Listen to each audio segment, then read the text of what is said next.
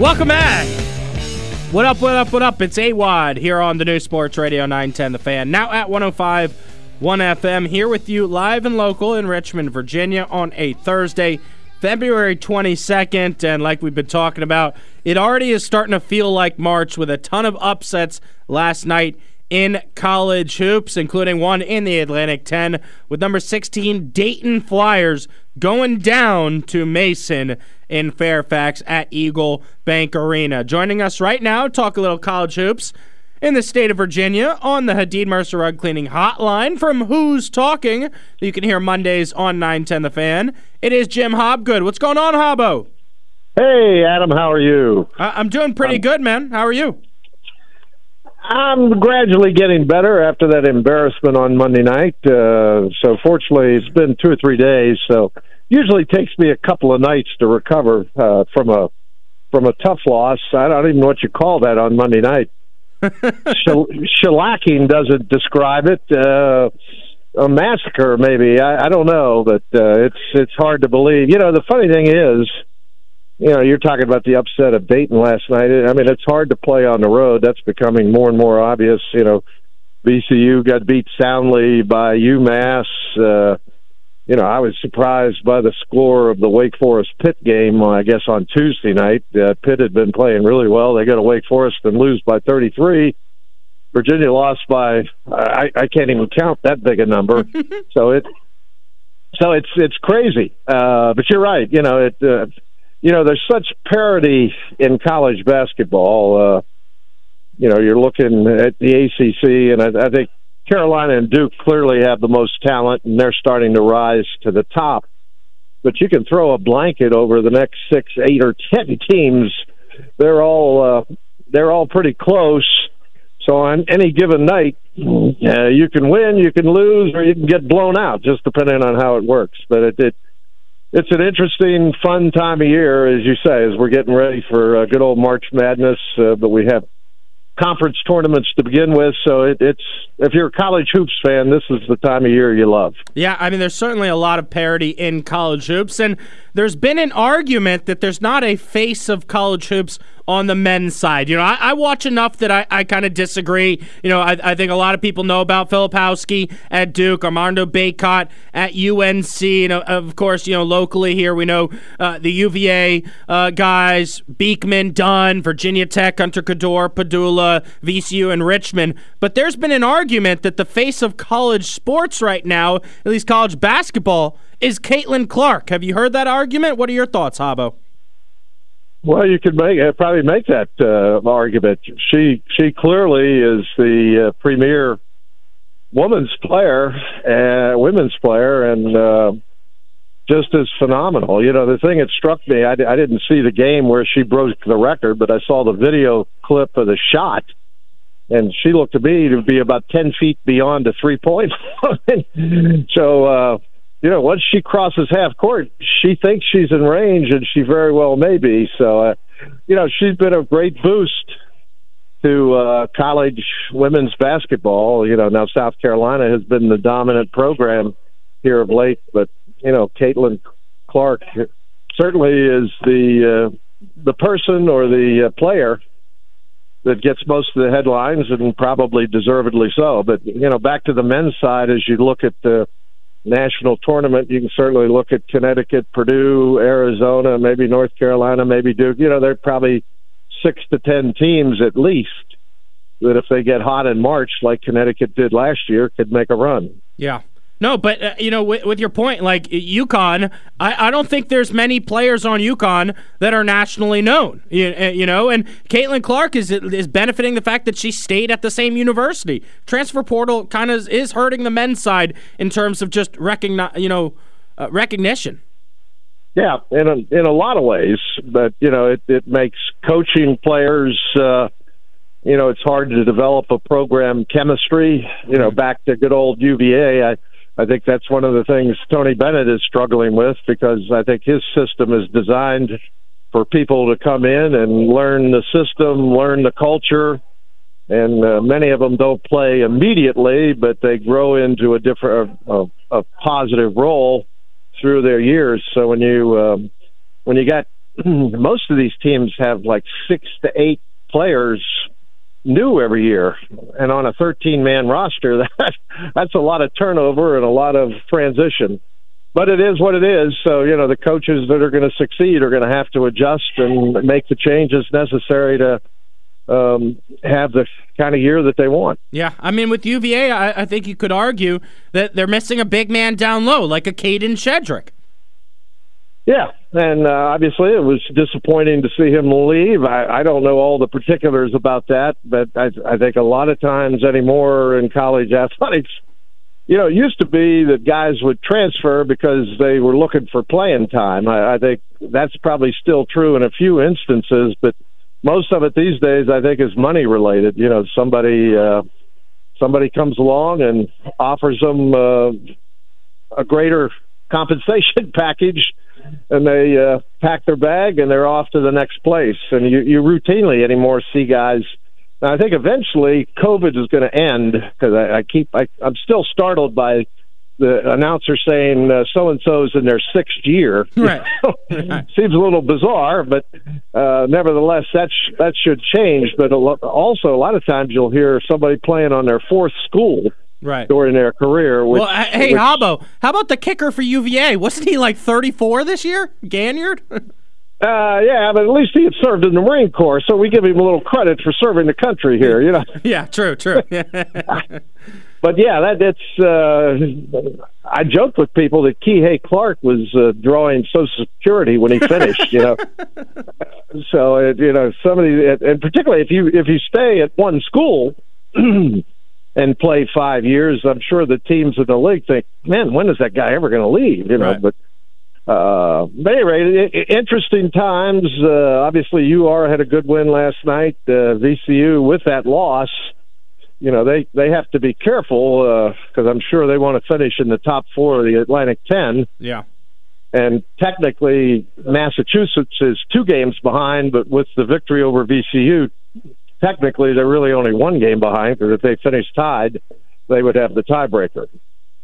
Yep, no, you're so right about that. Every game matters here at the end of February, and then as we get towards March and the conference tournaments. But the best thing about the ACC and UVA is they've got an opportunity to respond and bounce back in a big way, and they'll be at home, John Paul Jones Arena, this Saturday, welcoming in the 10th-ranked UNC Tar Heels. What are your thoughts on that one? Well, you're right. It's an opportunity, and Virginia, like a lot of schools, is a different team seemingly at JPJ than they are on the road. The challenge with North Carolina, the other day, Virginia somehow beat Wake 49-47. You can't do that against Carolina. They have so many offensive weapons.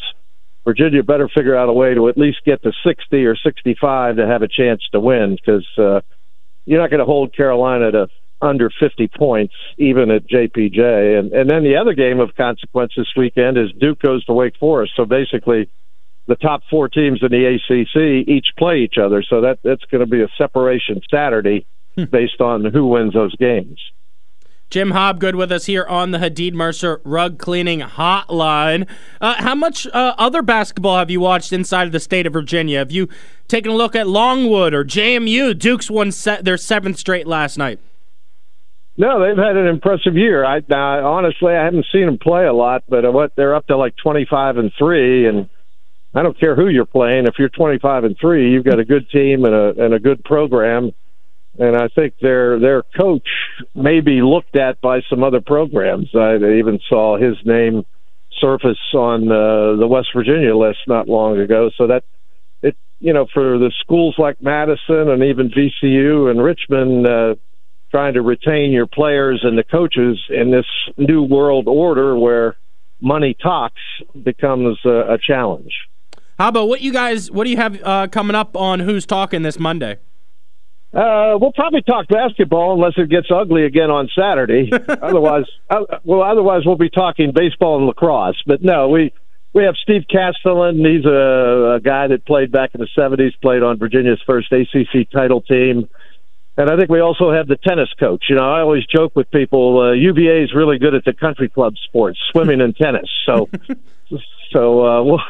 we'll have a little tennis conversation. And Frank likes tennis. He's a big tennis guy. So And obviously tennis has won back-to-back national titles. Now they've taken a couple of losses this year, but hopefully they can put it together and make a run in May and threaten to win a third straight title. But anyway, it'll be a lot of hoops on Monday night, especially if we beat the Tar Heels somehow. Hobbo, I almost forgot. I have to ask you. I love working with your son. He behind the scenes inside radio. He produces our Drive Down Richmond Highway with Gary Hess every week, and he was shaking his head when I told him I might pick Clemson to win the ACC tournament just because I think P.J. Hall can actually defend Baycott and Clemson can score on the offensive end. But that's a conversation for another day. He told me I have to ask you about Lefty Driesell recruiting you out of high school.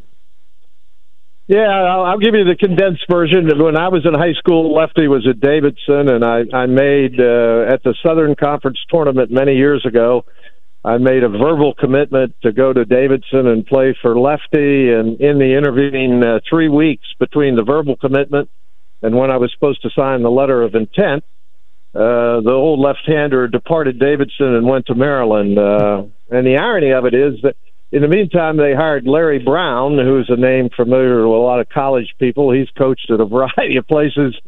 And then 2 months later, Larry Brown decided not to take the Davidson job, and they hired Coach Terry Holland.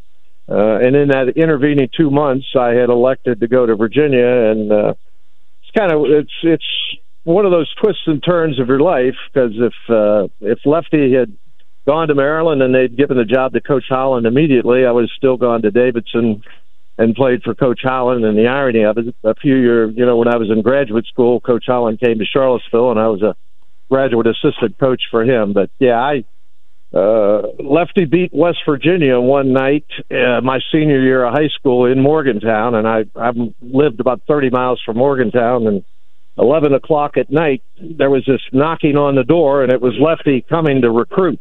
So the man was tireless at his recruiting efforts, and he was dumb like a fox. He's in the Duke Hall of Fame and is a graduate of Duke University. So he liked to play that old country boy that wasn't too sharp, but he had a lot of success and was a great personality. Back in those days with Dean Smith, Lefty, and a little bit before that, Bones McKinney, Norm Sloan. So the ACC.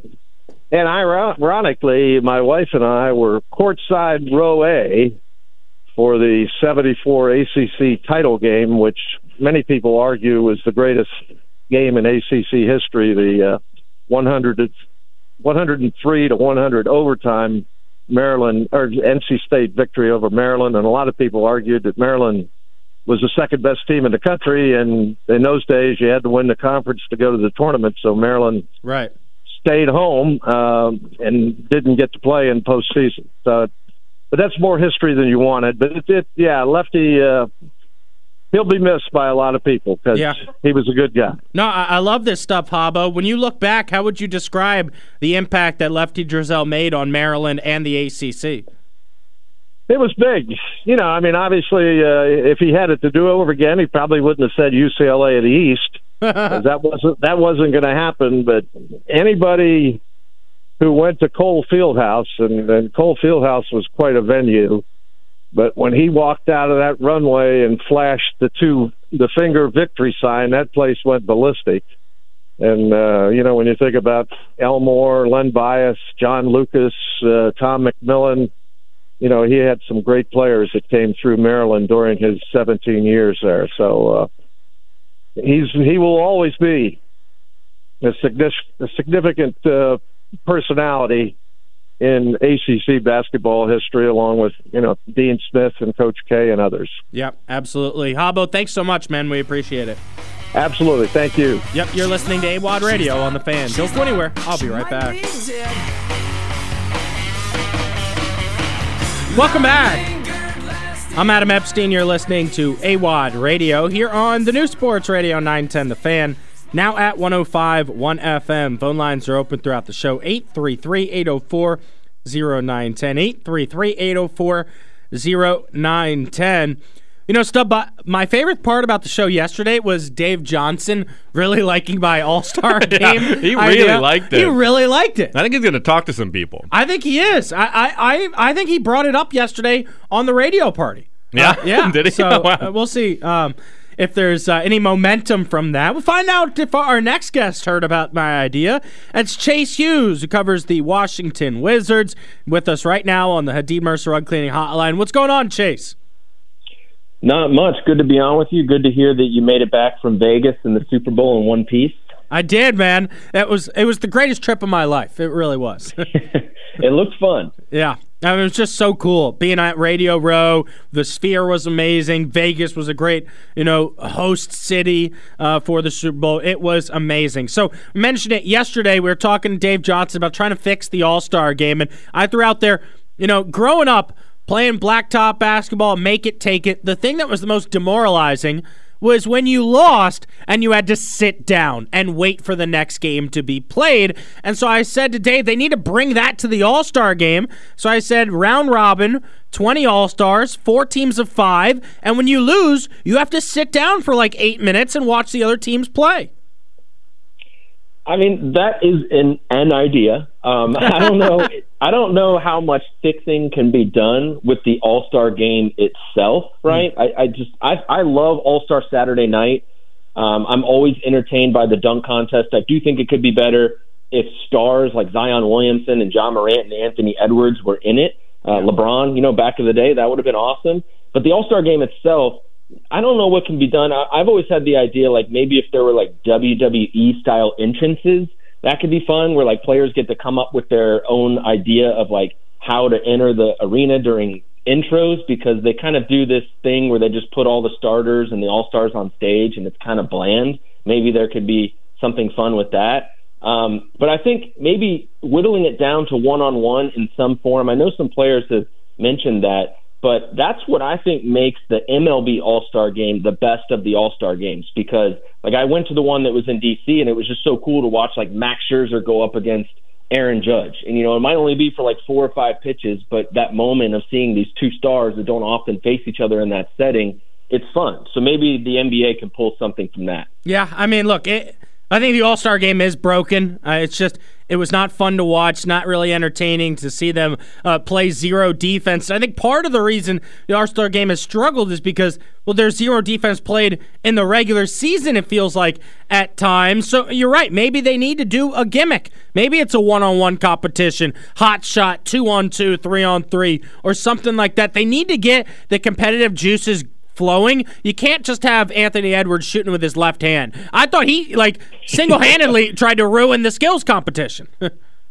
Oh, I mean, seriously. But it's funny on the notion of defense. It really makes you miss NBA regular season defense when the score is like 200 to 195.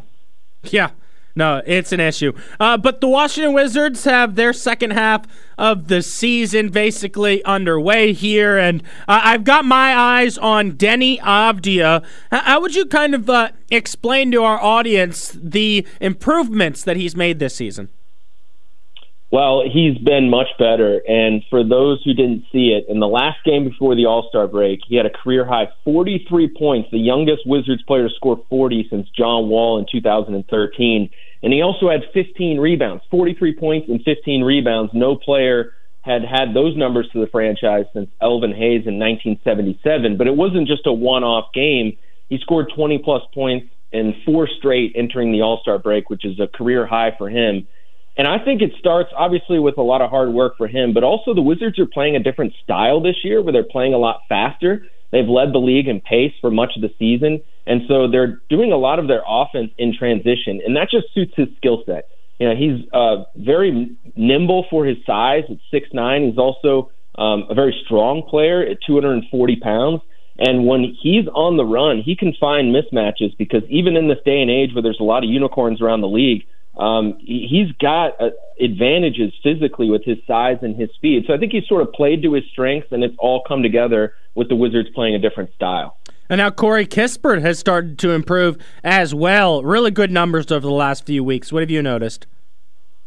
Yeah, so this year he's shown a tendency that he, can get to the rim to a greater degree than he could previously. He's a very athletic and very strong player, and that, shown through at the NBA draft combine back before he was drafted. He's got like a 38-inch vertical leap, and he's a strong athlete, and he's always been a good shooter. So now he's improved his ability to get to the rim off the dribble and make opponents pay for closing out on him on the perimeter. And lately, I think what's been different is just the pure volume of three-pointers attempted. This month, the Wizards are averaging 39 three attempts per game, which is on pace for a franchise record. Obviously, teams take a lot of threes in this day and age, but the Wizards right now at this moment in time are taking more than ever. And Kispert's led the way. He's averaging 8 three-point attempts per game. That's like an elite number. And for a guy who last year was 10th in the league in three-point percentage, this could be the best opportunity he's ever had to increase the volume. So I think the way the Wizards are trying to play faster and take more threes, also suits his strengths. Give us some more thoughts on what you'll be watching in the second half of the season. I mean, this is a team that obviously everyone knows is struggling. They're going to continue to struggle. It's not like they're all of a sudden going to go on a run and make the playoffs. But give us some reasons to watch. Well, one thing that's been really surprising to me is the defensive performance that they've had over the last month and a half. You can go back to January 9th, and they've had a top 10 defense. And that's surprising because they've been one of the worst defenses in the league all year and going back several seasons. So now it's like an 18-game sample size, which isn't huge, but it's also not that small. So I think it's something they can certainly build off of. But coming out of the All-Star break, I think it'll be interesting to see what the Wizards do at point guard because over the All-Star break, they bought out their backup point guard, DeLon Wright. He ended up signing with the Miami Heat. And there's no logical replacement for him on the roster. There's no third point guard who's all of a sudden going to take those minutes. So I think they're probably going to go to Denny Avdia, who's more of a 3-4. He might be a point forward now. Jordan Poole could play more on the ball, and maybe even Bilal Coulibaly, who's played a lot this season, his rookie year as a 3, could find himself initiating the offense. So there's definitely going to be some experimentation going on at the point guard position. Chase Hughes with us here on the Hadid Mercer Rug Cleaning Hotline. Follow him on social media, Chase DC Sports. Read his work, monumentalsportsnetwork.com. There's a really good article, 5 things to watch for the Wizards after the All-Star break, where you kind of dove into the pace that they're on with three-point attempts. Do you credit that to Brian Keefe? Is it just the style of the game? What is that about? I do credit it to Brian Keefe. I think it's one of the changes that the Wizards wanted to see when they made the adjustment at coach, when they moved Wes Unseld Jr. to the front office and brought Brian Keefe into the main seat.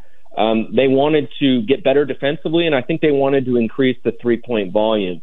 And we've seen, over time this season that they've taken more and more threes as the months have gone on, but I think you've really seen an uptick this month in large part because of Brian Keefe and sort of his philosophy on their offense. So, it doesn't necessarily mean they're going to, make more threes and have a more efficient offense because in their last 10 games, they've had a few games where they've shot below 30% from three. But when it works, it really works. In their last 4 games alone, they've both tied a franchise record for threes made in a game with 20, and then they actually set a new record with 21 threes in a game. So the Wizards are going to take a lot of threes and hopefully make a lot.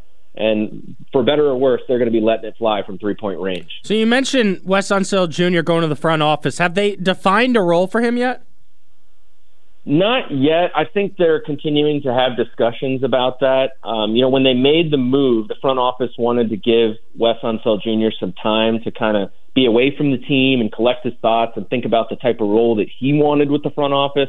And I think they're still trying to figure that out. But it does seem like he's going to be part of the front office like they said he would. The specifics just haven't been ironed out. Chase, before we let you go, I did want to ask you about, the NBA as a whole. A couple good games on TNT tonight. Who do you like out of the Western Conference right now? It is kind of shocking to see the 2 teams there at the top. Yeah, it's definitely wide open, but I like the Minnesota Timberwolves. I think their defense, being as elite as it is going to really bode well for them in the postseason. And I think they've got enough scoring, even though that's been their problem, between Karl Anthony Towns and Anthony Edwards. And Anthony Edwards has gotten significantly better every single season of his career. Yeah. And I think he's on a track to superstardom. And I think this postseason, with that defensive structure, he's going to have the opportunity to make a case as one of the faces of the league. I mean, I love Anthony Edwards too, but when you say you like the T-Wolves, do you like them to win a series, to win a game? You're talking an NBA Finals appearance? What are you talking about? I'll go T-Wolves and Nuggets in the conference finals. Okay. And I'll just go out on a limb and say that the Timberwolves will get through and go to the finals. Wow! Whoa! Chase Hughes with the hot take here on a Thursday. How about that? I mean, they are the number one team in the West, but I do think that most people believe it will come down to Denver, maybe Phoenix. What do you think of the Clippers, man? I mean, they've obviously at their height, at their peak, it's looked really, really good. It didn't look amazing at first when they first got James Harden, but when all things are clicking, they look like arguably the best team in basketball. I just don't feel confident betting on their future given the age and the health history of their key players. I think odds are, same thing with the Suns, odds are they're not going to have everyone available when they need them the most. And Chase, are you team JJ Redick or team Doc Rivers? I'll go team Doc Rivers. I think it was kind of an unnecessary shot by J.J. Redick. I get what he's trying to do and what he has said about sort of the nature of NBA media, what fans like in the aftermath of it, but I think he went a little too far. Obviously, Doc Rivers has got a lot of chances as a head coach. Some people didn't think he should get the Bucks job, but I don't think J.J. needed to go to those lengths. I'm team JJ, and it's because I think Doc put it on himself by coming out in an interview and saying, "Oh, I told Milwaukee, I don't know what you guys are doing." Why would he say that? That's. I get that, but for him to say that this guy never is accountable, I feel like that was a little strong. Yeah. No, you're right. They're both taking shots at each other, but JJ's now on a national stage on ESPN. Chase, thanks so much for the time, man. We appreciate it. Absolutely, man. Thanks for having me. You're listening to AWadd Radio here on the new Sports Radio 910 The Fan, now at 105.1 FM. Welcome back. I'm Adam Epstein. You're listening to AWadd Radio here on the new Sports Radio 910 The Fan, now at 105.1 FM. Phone lines are open, 833-804-0910, 833-804-0910. You can tweet us throughout the show at AWadd Radio or at 910 The Fan. Joining us right now on the Hadid Mercer Rug Cleaning Hotline, it's our guy from the DMV, covering all things college hoops, making the cut with Mook. It's Marcus Washington. What's going on, Mook? Hey, what's happening, my man? How you doing today? Good. Were you at Eagle Bank Arena last night? No, I was not. I was at Georgetown, St. John's. Tried to catch up with it this morning. Watched the game, and an incredible win for George Mason last night. Yep, so you were at Georgetown. They've now lost 11 in a row. Is Ed Cooley making a difference? Well, I think he's making a difference behind the scenes as far as building the program and building the program the right way. It's just hard to build a program and people to see the strides this program has made when it's not showing out on the floor. The one thing I will say about Georgetown last night, St. John's gets up to a big lead after a lethargic start from Georgetown, and you know this as well as I do. At this time of the month, a lot of teams pack it in. There was no pack in from Georgetown last night. Was down by as many as 21. They had it down to 2 with less than a minute left. So there's still a lot of fight left in this team. They have 5 more games. I would think the definition of success out those 5 games is 2-3 or 3-2. But I think what the season has shown is where Coach Cooley and his staff will make improvements, and just simply how far this program needs to come. Mook, let's talk a little Big Ten for a second. Everybody talks about the Big 12 being the best conference. Big Ten feels like one of the worst this year. Michigan's terrible. Ohio State can't win any games. Maryland's lost 2 straight. Indiana's having a down year. You got Purdue and Illinois at the top, and even Illinois just lost to Penn State. What are your thoughts on the Big Ten? I think the Big Ten is living a little bit off reputation right now because I'll be honest with you, I might be a minority in saying this, but Purdue, I'm not sold on them either. I have not seen Matt Painter be able to do this and run his things and run them effectively once we get to March when teams can hyper-focus on their actions and what they like to run. Illinois is not trustworthy whatsoever. The way they gave up the game the other day was in incredible fashion. I'm sure people who gambled on that game was pulling their hair out on how they gave up the Penn State game. But I do think that Big Ten is down. I don't think this is one of these years where you're going to see the Big Ten get in 8-9 teams. You know, we've seen that before. And because they're so unpredictable, like you brought up Michigan, but Michigan State is also wildly inconsistent. Maryland, at times they bring their offense to the arena. At times they leave it in their dorm. So I wouldn't expect much out the Big Ten this year when we come to March. But again, with Purdue sitting up there, I'm sure a lot of people are going to stick them in the Final Four of their brackets. Yeah, no, it's a good point about Purdue. Everybody knows Zach Edey, but yeah, they were upset last year in the NCAA tournament. Do you have your eye on any mid-major team do you think that could make a run and be this year's Cinderella team? Honestly, it's your definition of mid-majors. Obviously, when you look at a team like Florida Atlantic, who certainly can make a run, this might be a little bit of a personal bias because I'm from the Commonwealth of Virginia, but I'm certainly keeping my eye on James Madison, a team that got a big win earlier in the year against Michigan State, a team, they have their last 4 games on the road. I'm sure they'd be hyper-focused when they get to their conference tournament. And you know how things are when it comes to March. They're going to end up with one of those teams that's going to be like, oh, this is James Madison. And they're not going to realize that you're not playing the name.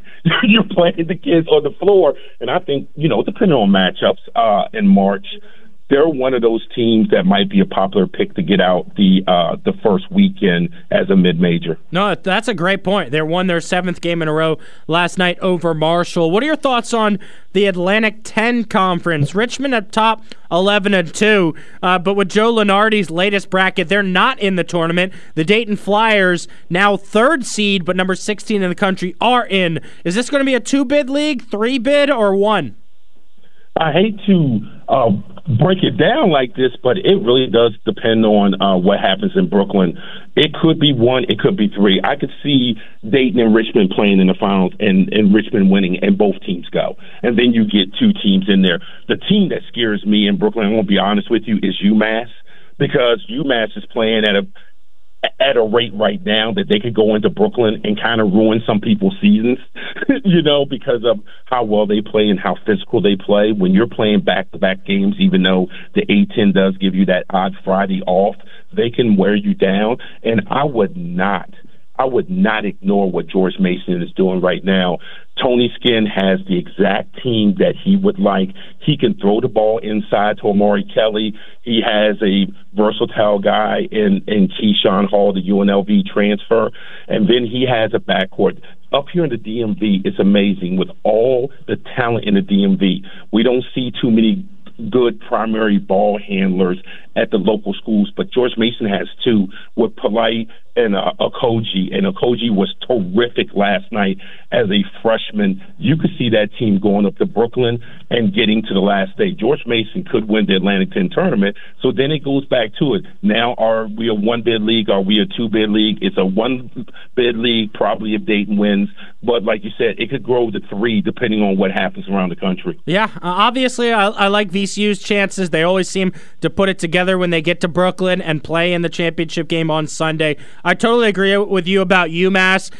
St. Bonaventure as well. They were a team that was picked to finish near the top, but they're sitting as the 7th seed, just 7-7. Let's move over to the ACC. UVA gets demolished by Virginia Tech, but I wouldn't be shocked if UNC came to John Paul Jones Arena and left with an L.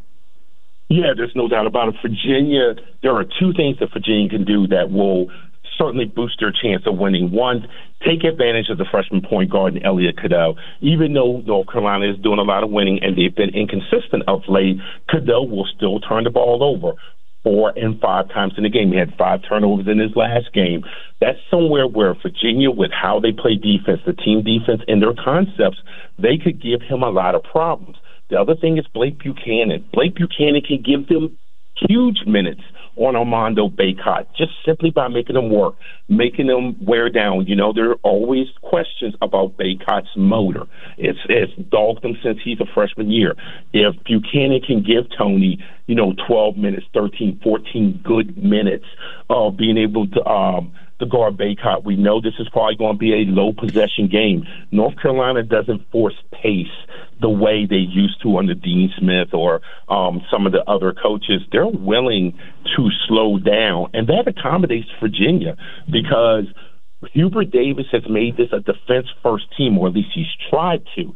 So the pushing isn't as much, and to your point, because of that, a low possession game could end up in Virginia's favor, and you're right. They could come out with a win. That would give them within about a game. They're 2 games behind North Carolina and Duke. That would certainly put them within a win of North Carolina, possibly 1 or 2 wins of Duke, with a trip to Durham next week.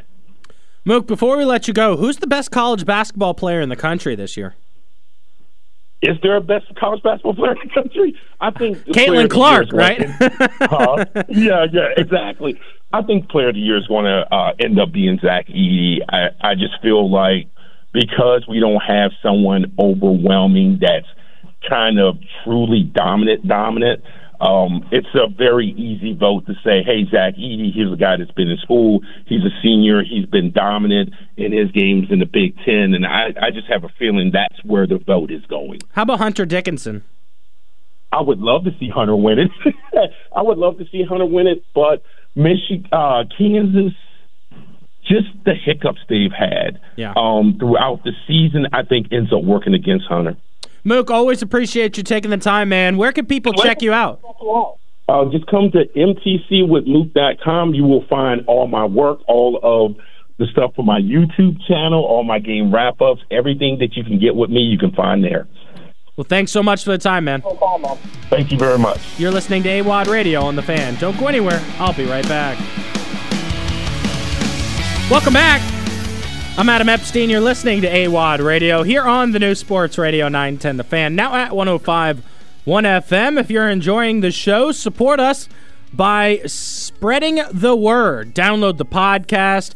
You can search AWadd Radio on Spotify and iTunes to hear each hour of the show every day, plus a full best of hour. It's available for you on your ride home, or you could just download the Odyssey app. Have it at your fingertips. Search 910 The Fan. You'll hear us Monday through Friday from 12 to 3 p.m.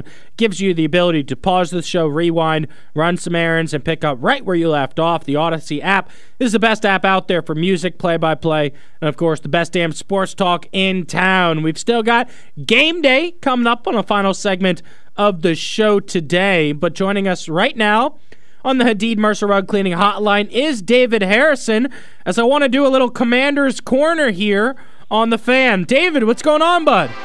What's up, man? How you been? I'm doing pretty good. Were you able to meet with some of the new assistant coaches yesterday? I was out there to talk to some of them, yep.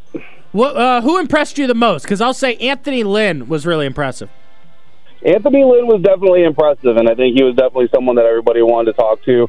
I really like what Coach Simmons had to say, the new defense pass game coordinator. Just getting a little bit of insight from him as far as like what his duties are gonna really be, and obviously they don't want to divulge too much about what those day-to-day parts of the operations are, but just hearing him talk about just kind of making sure that everybody's on the same page and being more of a kind of a versatile coach for Jason Witt to really lean on to kind of do whatever he needs to do, and I think that's just kind of an important feature of this coaching staff from top to the bottom, not just Coach Simmons, but his ability to kind of communicate that and just the theme between talking to all of the assistants about the physicality they're going to play with, the explosiveness they're after.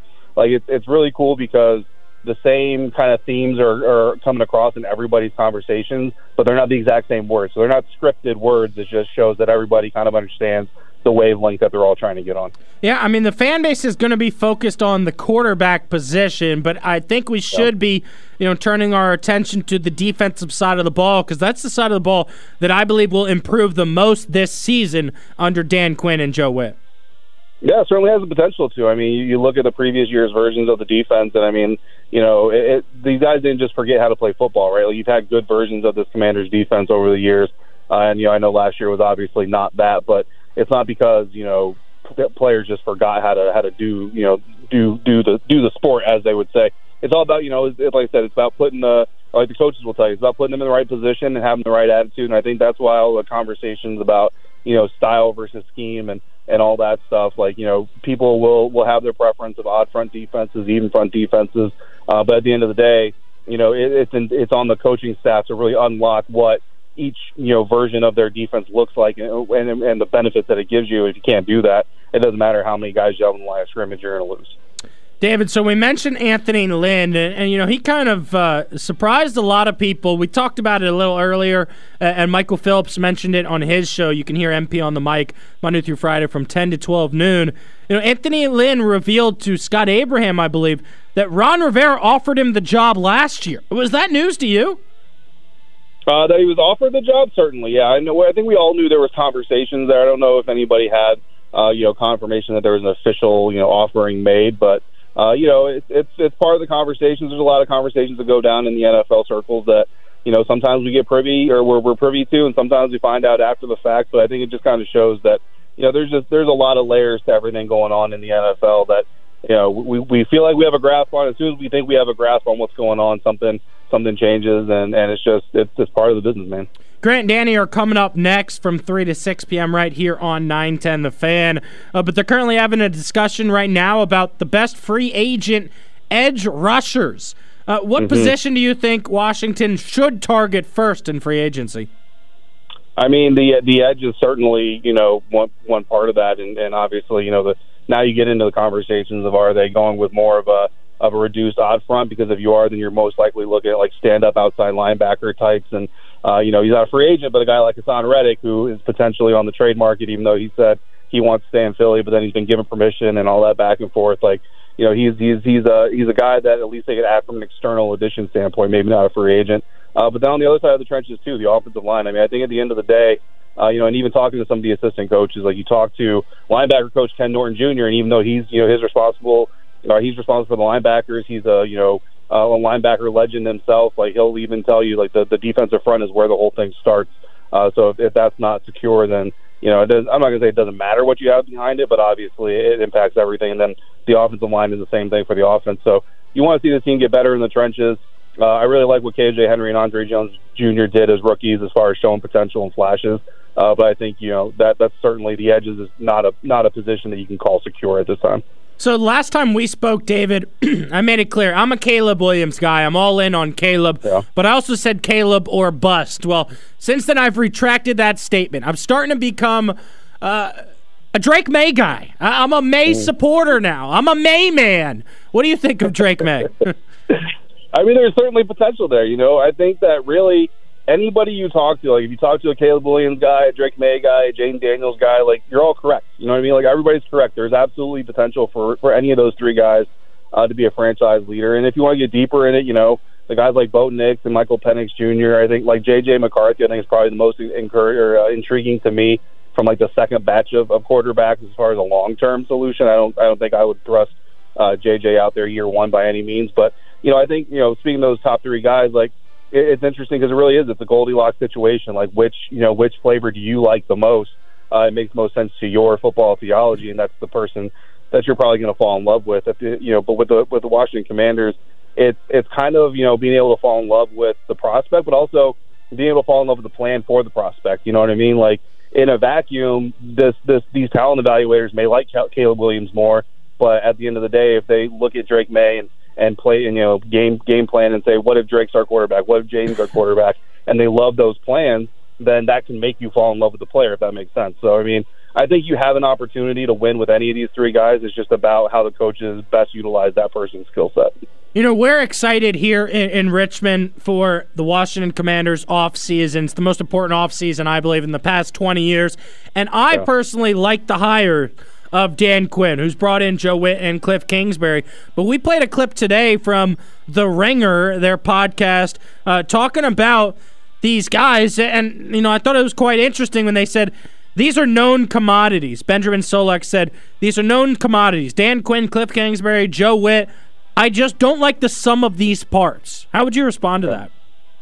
I mean, they're a known commodity because they obviously have history, and they have histories that people have figured out. I think when you're looking on the outside, from the outside looking in, it's easy to get into that kind of a mode. And I think that's where you have to, at this point in time, just kind of listen to what they're saying and how they're talking. You look at, I just mentioned Coach Simmons, the defense pass game coordinator. Like, he knows Joe Witt Jr. from their time together in Green Bay, but since they worked together in Green Bay, they have each been to many different organizations, and they've both been exposed to several different coaching staffs and methods and techniques and ideas, and they learn their own lessons. So, the old, Joe Witt Jr. that you're getting from Green Bay or Dallas or Cleveland or any of those other stops, that's not necessarily the same guy, as long as he's going to put into practice what has been said. And, Dan Quinn has talked about evolving and wanting to learn through his mistakes. And, I even asked him in his press conference about the very noticeable shift that he had from his time in Atlanta and before Atlanta and Seattle, from running 4-down linemen for most of his career. And in the last 3 years in Dallas, he's been running with mostly 3-down linemen. That's an incredible shift in football theology that you don't usually see. So, that shows you that, at least in some measure, you have a coaching staff that is willing and available to adapt and learn. And that's the key, right? I mean, if the same old Cliff Kingsbury, the same old Dan Quinn come out, then Benjamin Solak can be proven right. So, I don't blame anybody for wanting to take the I'll believe it when I see it standpoint. Right now, we're mostly reacting off the we'll believe it when we hear it, and that's just what you have to go off of right now. But again, the actions are going to speak louder than the words, because, I mean, we had these same conversations about EB a year ago. He was saying all the right things and talking about adapting to his roster, and then, at the end of the season, we're all talking about how he was taking a first-year quarterback and making him throw way too much and not adapting. So, the play on the field is going to dictate what their reputation becomes, not the words right now. But we're all reacting off of what they're saying, not what they're going to do. Franchise tag deadline day, March 5th. Will Washington end up tagging anyone? I would be surprised if they did. I don't think so, no. And so Cameron Curl, will he be on the roster next year?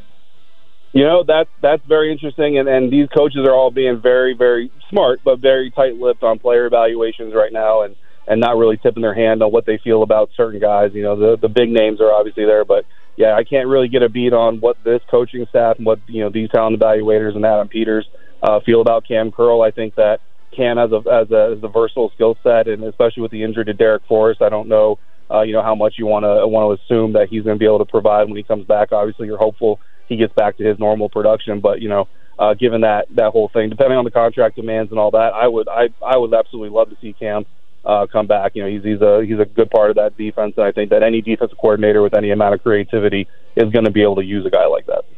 David, always appreciate the time. Before we let you go, I did want to mention Washington fans all remember the name Mike Sellers, and there's a GoFundMe right now. We can tweet it out at 910 The Fan, at AWadd Radio, Quality of Life for Mike Sellers, organized by his family. Do you have any stories, any memories of Mike?